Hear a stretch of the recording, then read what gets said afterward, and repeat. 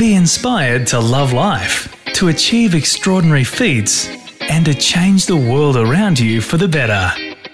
Welcome to Love Your Life, Tell Your Story by Kathleen Marriott. Glenn Albrecht is an environmental philosopher with both theoretical and applied interests in the relationship between ecosystem and human health. He's pioneered the research domain of psychoterratic or earth-related mental health conditions with the concept of solastalgia, or the lived experience of negative environmental change. He also has publications in the field of animal ethics, including the ethics of relocating endangered species in the face of climate change pressures. Here we welcome Glenn Albrecht back to the podcast to talk about psychoterratic experiences, the positive and negative experiences we have that directly relate to the state of the environment. Welcome back, Glenn. It's lovely to see you again. And we got up to story number 2 last week, and it was wonderful to talk to you about entering your Simbo scene and the Hunter Valley and coming here and experiencing solastalgia. Yeah, well, it's lovely to be back, and I can continue the solastalgia story because Newcastle and the Hunter played a really important part in the evolution of that concept, as I explained. And so today what I think I'm going to do is take you away from solastalgia and indicate what I call these psychoterratic experiences. They're both the positive and negative experiences that we have that directly relate to the state of the environment. So solastalgia is connected to a deteriorating environment like mining or climate change. Yes. But there are many amazing experiences that humans have that are positive with respect to the state of the earth and their own psychological states. That's why we go to the beach, we stroll along the shore. And this is how we love our life. Yes, this is, we go to forests because they give us these really rich experiences where the complexity and beauty of the earth and its biodiversity is reflected or felt within us as complex feelings and certainly feelings that we find enlivening. They fine-tune our mental health. We feel as if we're bathing in forest. They give us not just oxygen, but they give us a really good feeling.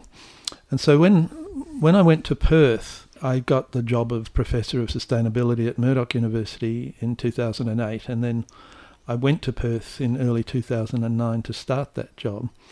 I decided I wouldn't continue my research on solastalgia and the negative side of these emotional experiences that we have, and that I would deliberately focus on the good things that Western Australia still had to offer. Why did you decide that? Can you tell us that? Well, I think I'd had enough of the negative. I decided that you can only live for so much of the distress, the grief, the desolation, the depression of what happens to people when their life, their quality of life, their sense of place, their identity has been not just challenged but seriously eroded by forces that they have no control over.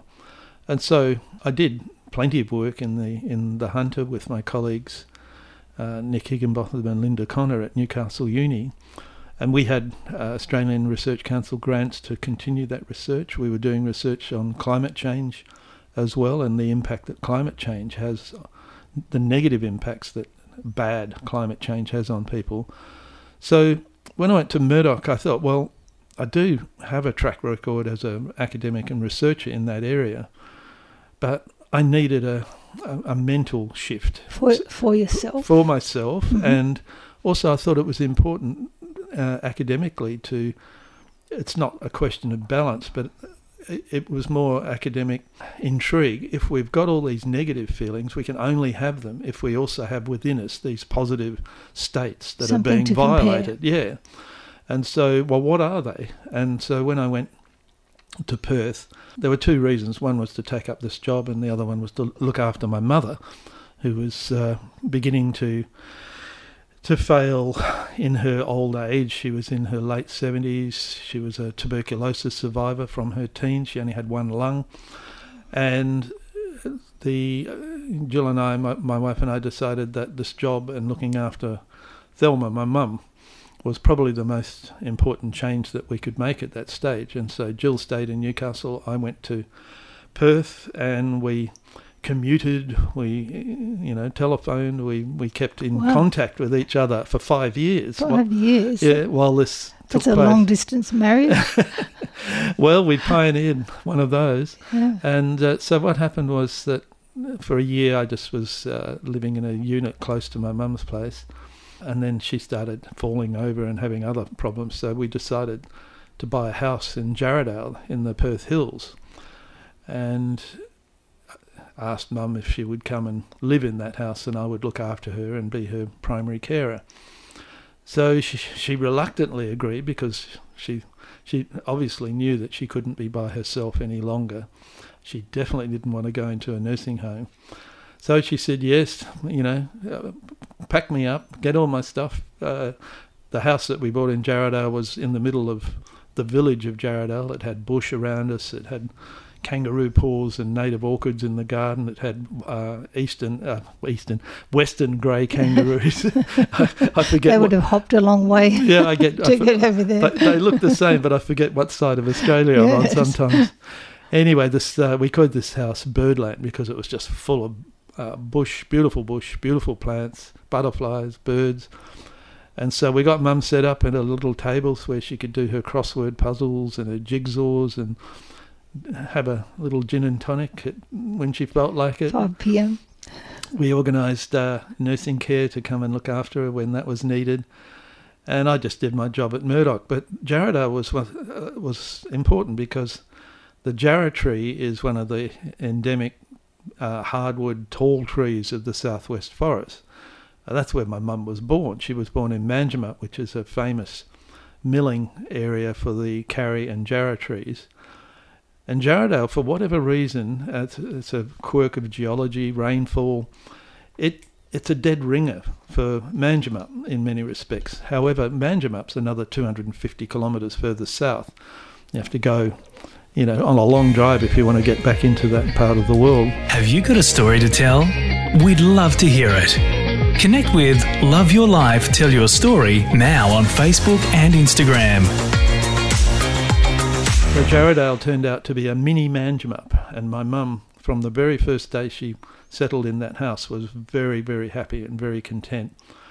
And I realised too that this was a perfect place for me to start thinking about these positive earth relationships. And I had many conversations with my mum about, what do we actually feel when we see the parrots come in and the wallabies and kangaroos move through the garden.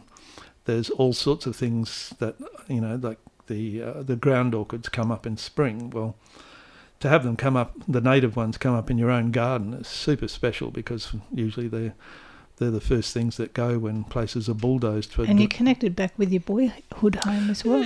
Exactly. So Jarrahdale was a place between Perth as an environment and Manjimup as an environment. It was perfect for my mum. It meant I had to do effectively a 1 hour commute from Jarrahdale to Murdoch University and back. But I did that without any trouble. I had a nice hybrid Honda that was a pleasure to drive and very economical. And so this settling in Jarrahdale enabled me to start thinking about what makes for a positive relationship to your home environment. And I also started a research project on the Margaret River area. Now, a lot of my friends, make fun of my wanting to research Margaret River. So, oh yeah, it's like going down for food, wine, art. It's famous for its surfing beaches. It's a beautiful part of Western Australia. Some wine experts have said that it's probably one of the best wine producing areas in the whole world. My research project was to begin to interview people down there about what holds Margaret River together. And they were being challenged by an underground coal mine that was being, put up for development. And the whole town really came together in solidarity and fought the coal mining proposal. And I was there at a time when I was able to interview people about, well, what is it that holds you all together? And I created this concept of solophilia, which is the love of working together to save places that are under threat or under stress.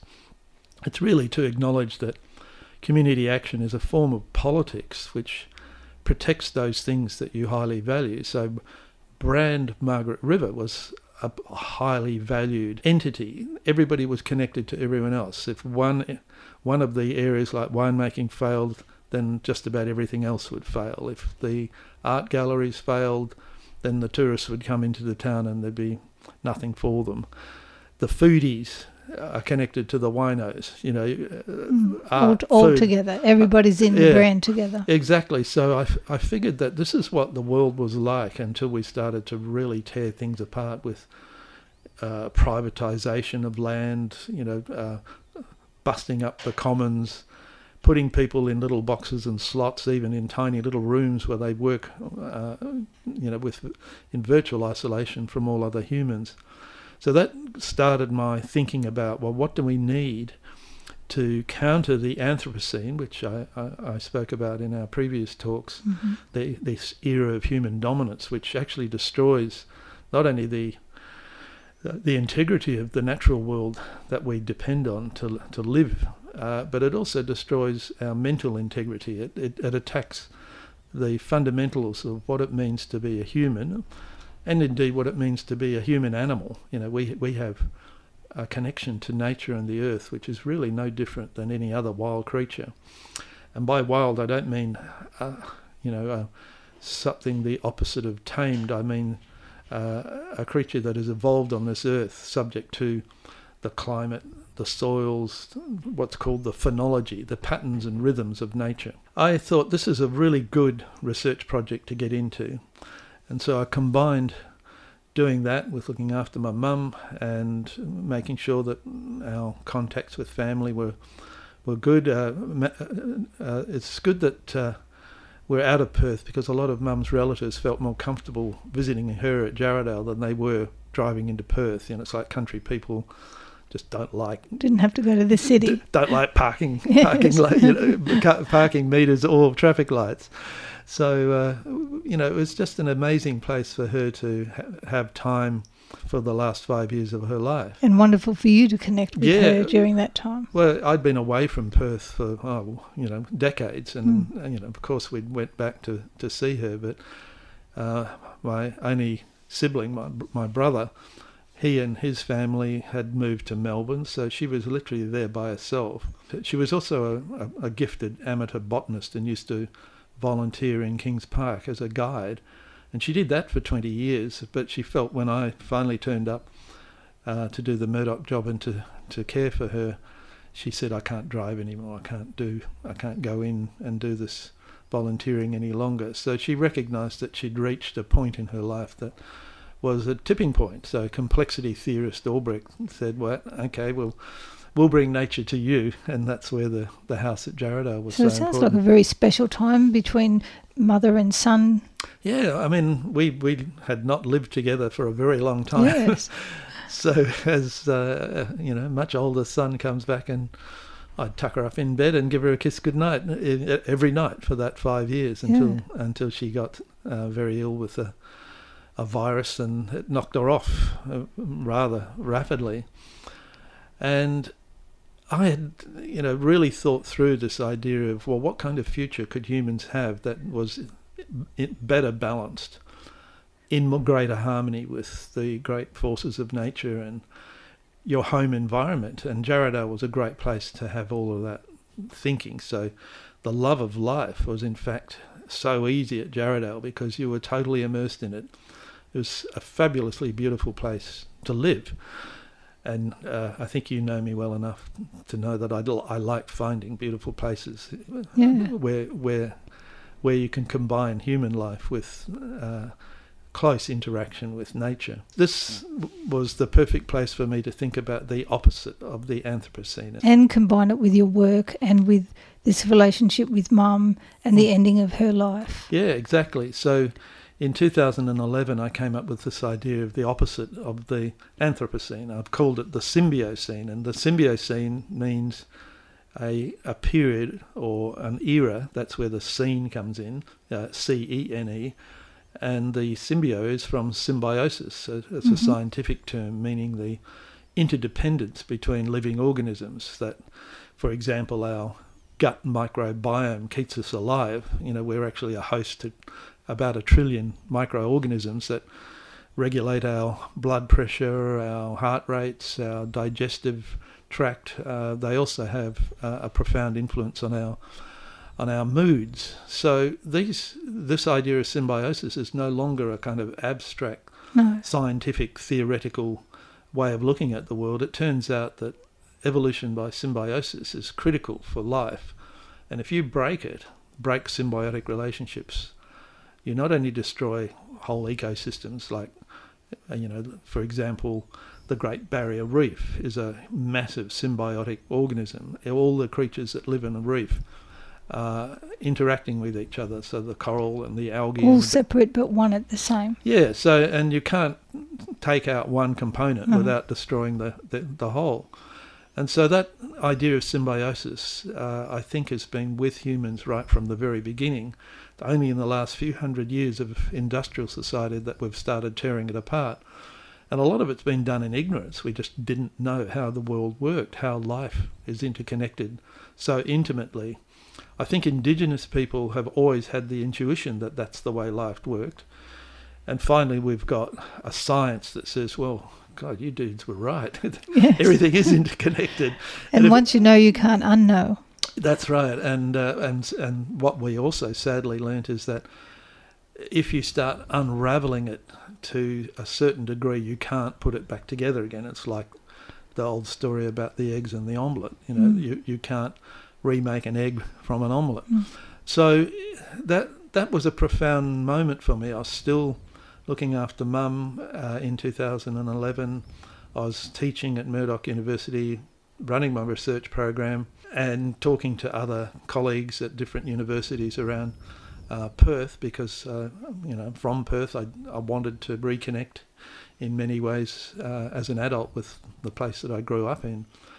And so the Symbiocene as an idea had its genesis then, and what I've done with my life since then is try and develop that idea in layers such that it would have more success than the idea of solastalgia. I want solastalgia to be out of our dictionaries by the year 2050. It's like you create a concept and you want it to disappear, because the whole point of it is to highlight something that we don't want. It was a feeling we once had.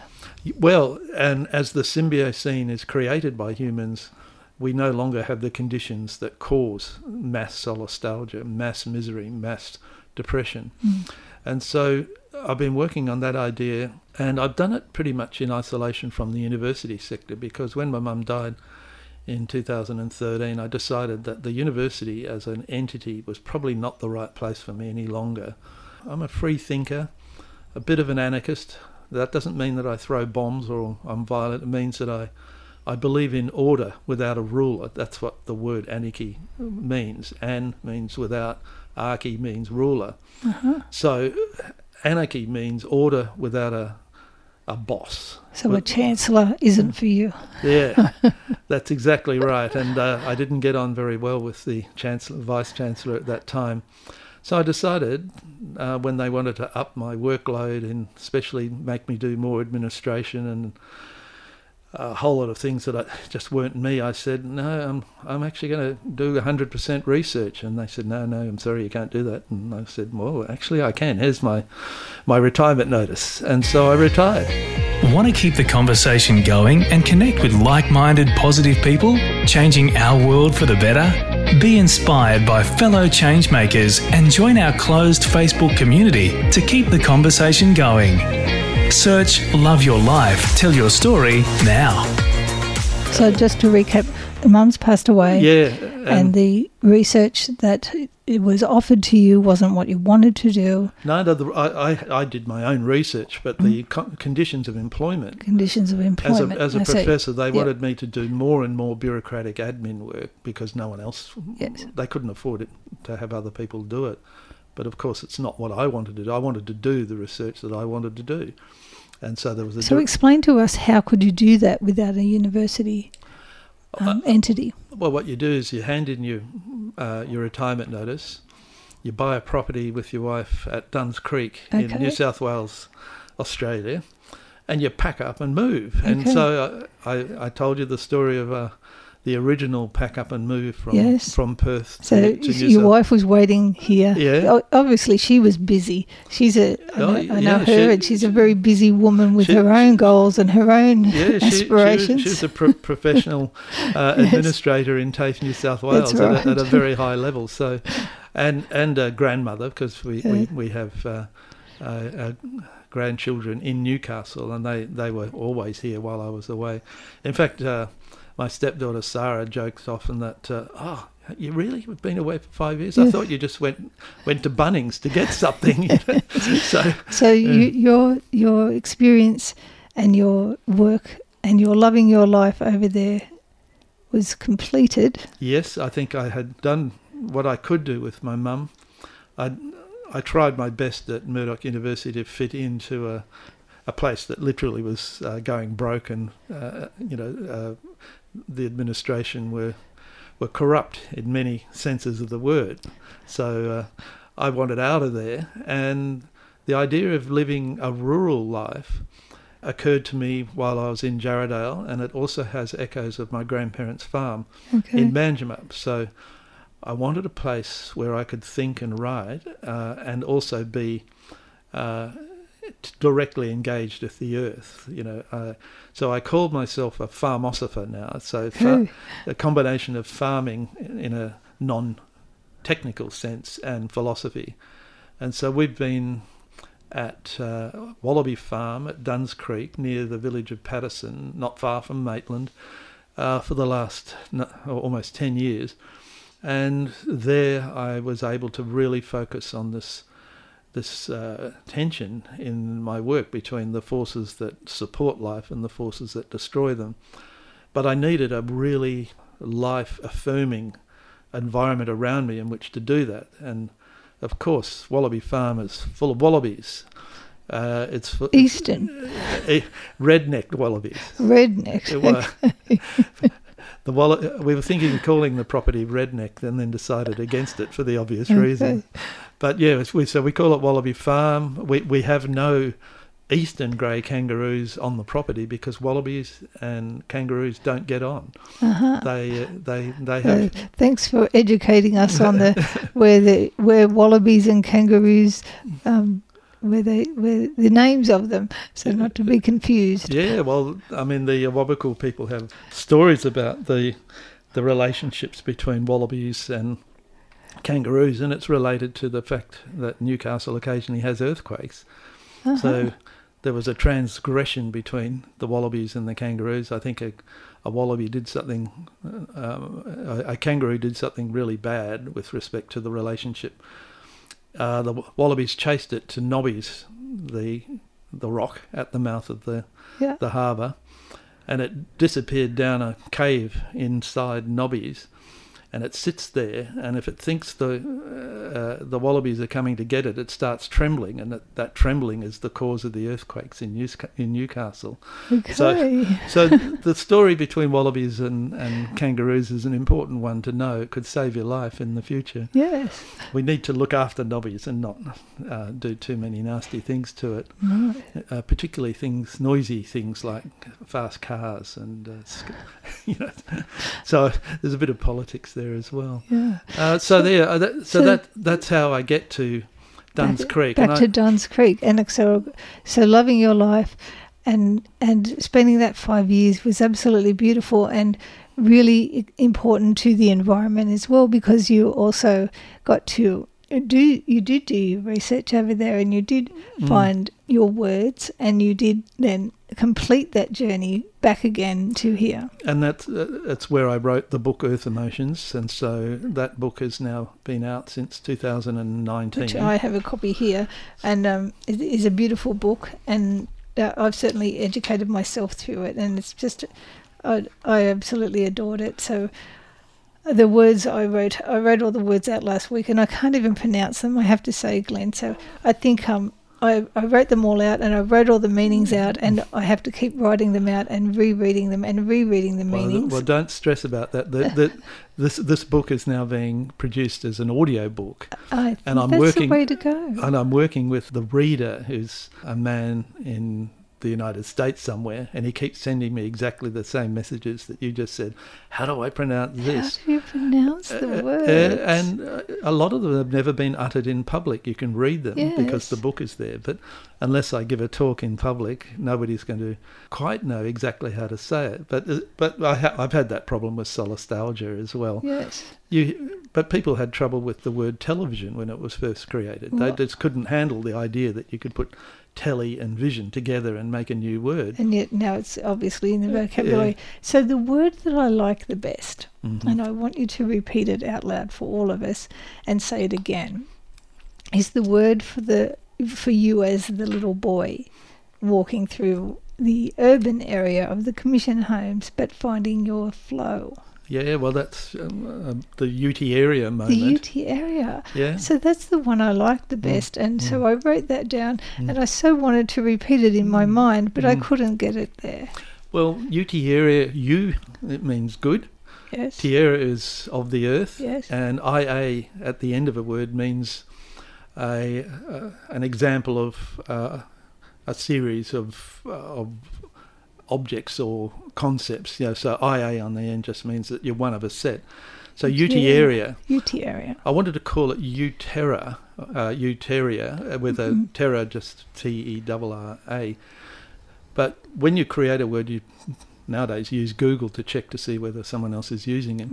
So I put in Uteria, and it turned out to be the website of a black African-American porn queen. Oh. So I quickly shut down that page and thought, well... Already used. The Spanish for the earth is tierra. Yeah. And I actually quite like the idea that I can spread the words that I create over multiple forms of our language, including, the Latin American world uses predominantly Spanish, so it would be remiss of me to only use Greek and Latin, but the Spanish is mainly Greek and Latin anyway, so it's just a matter of spelling and pronunciation. So that's where UT area comes from. And it occurred to me that like solastalgia, but it's opposite.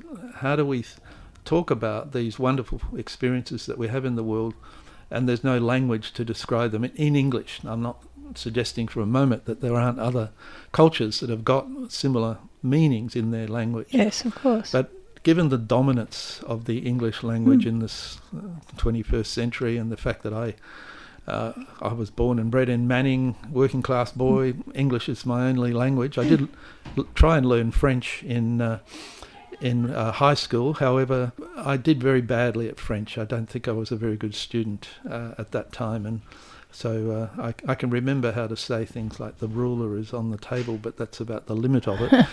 So the idea that we don't have in English adequate words to describe the very positive relationships that we can have with nature is almost an indication of how lost and alienated we've become from our own support environment, from nature.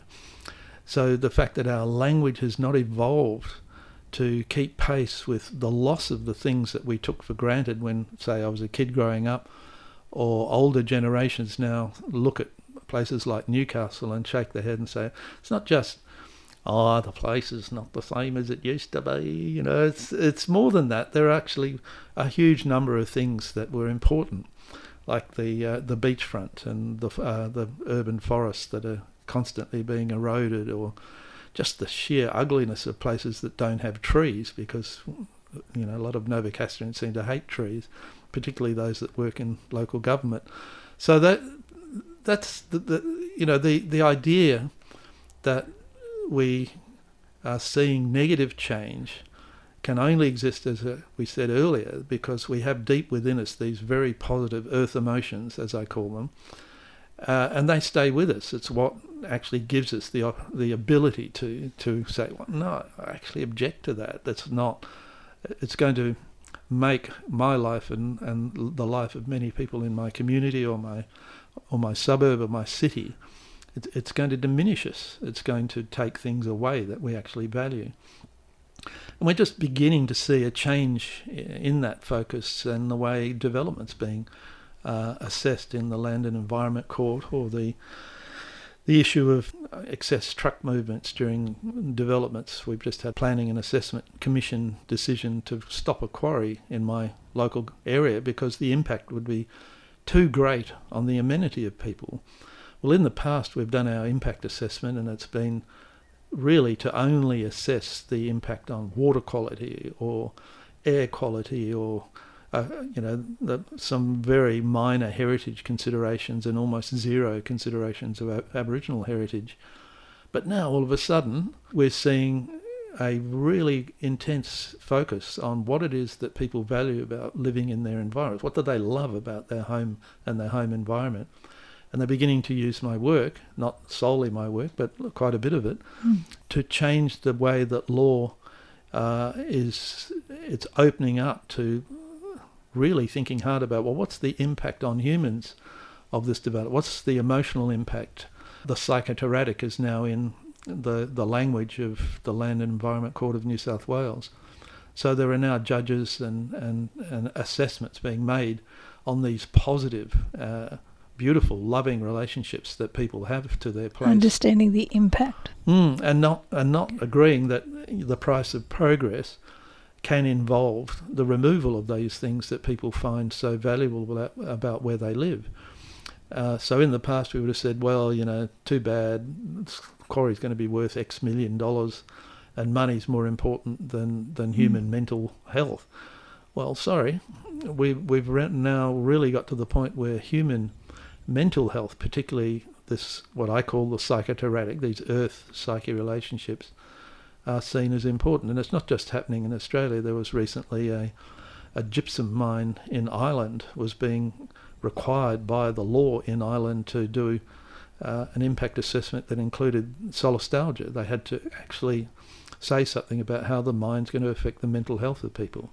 This is a mine that was causing massive cracks to develop in the earth that were so big they'd go straight through the front door of a house and come out the back door and go straight across paddocks and things like that.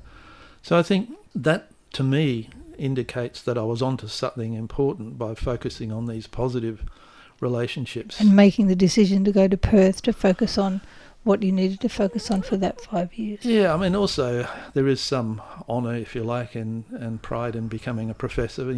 That's considered to be the peak of someone's academic career. Yeah. So being offered the job at Murdoch was a great honour, and being in the area of sustainability, again, another honour to hold a position where there are very few professorial positions available to people who are transdisciplinary thinkers who want sustainability. So we might wind it up here for this week, because I can't wait for story number 4 and what's happened after you returned to New South Wales, to find out what the next era of Glenn Albrecht's loving his life is. Yeah, well. To find out what happened after you came back from anarchy. I'm still in it. Okay, well, that will be very interesting for us to find out that you didn't leave anarchy. No, I'm still here, and the fact here. that I've just turned 70 means that I'm actually actively thinking about what do I do next. Yes, well, I'm looking forward to hearing that. So I'm sure everybody is, so we're all waiting to find out. So it's just been fascinating, Glenn, so thank you very much. Well, it's my pleasure. It's lovely talking to you. It's lovely talking to you too. This is only part of our story. To hear the rest, leap forward to the next podcast and give us 5 stars wherever you listen. Love Your Life, Tell Your Story by Kathleen Marriott.